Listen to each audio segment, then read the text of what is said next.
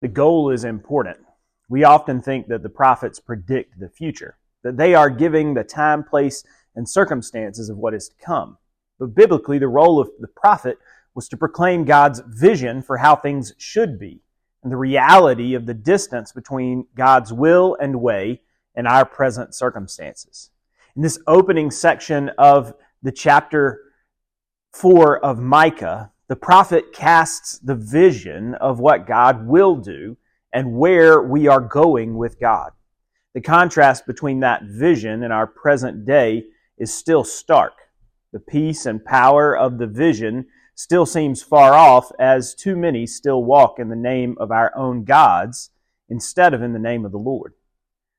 And yet, we know that the kingdom of God is coming nearer and nearer.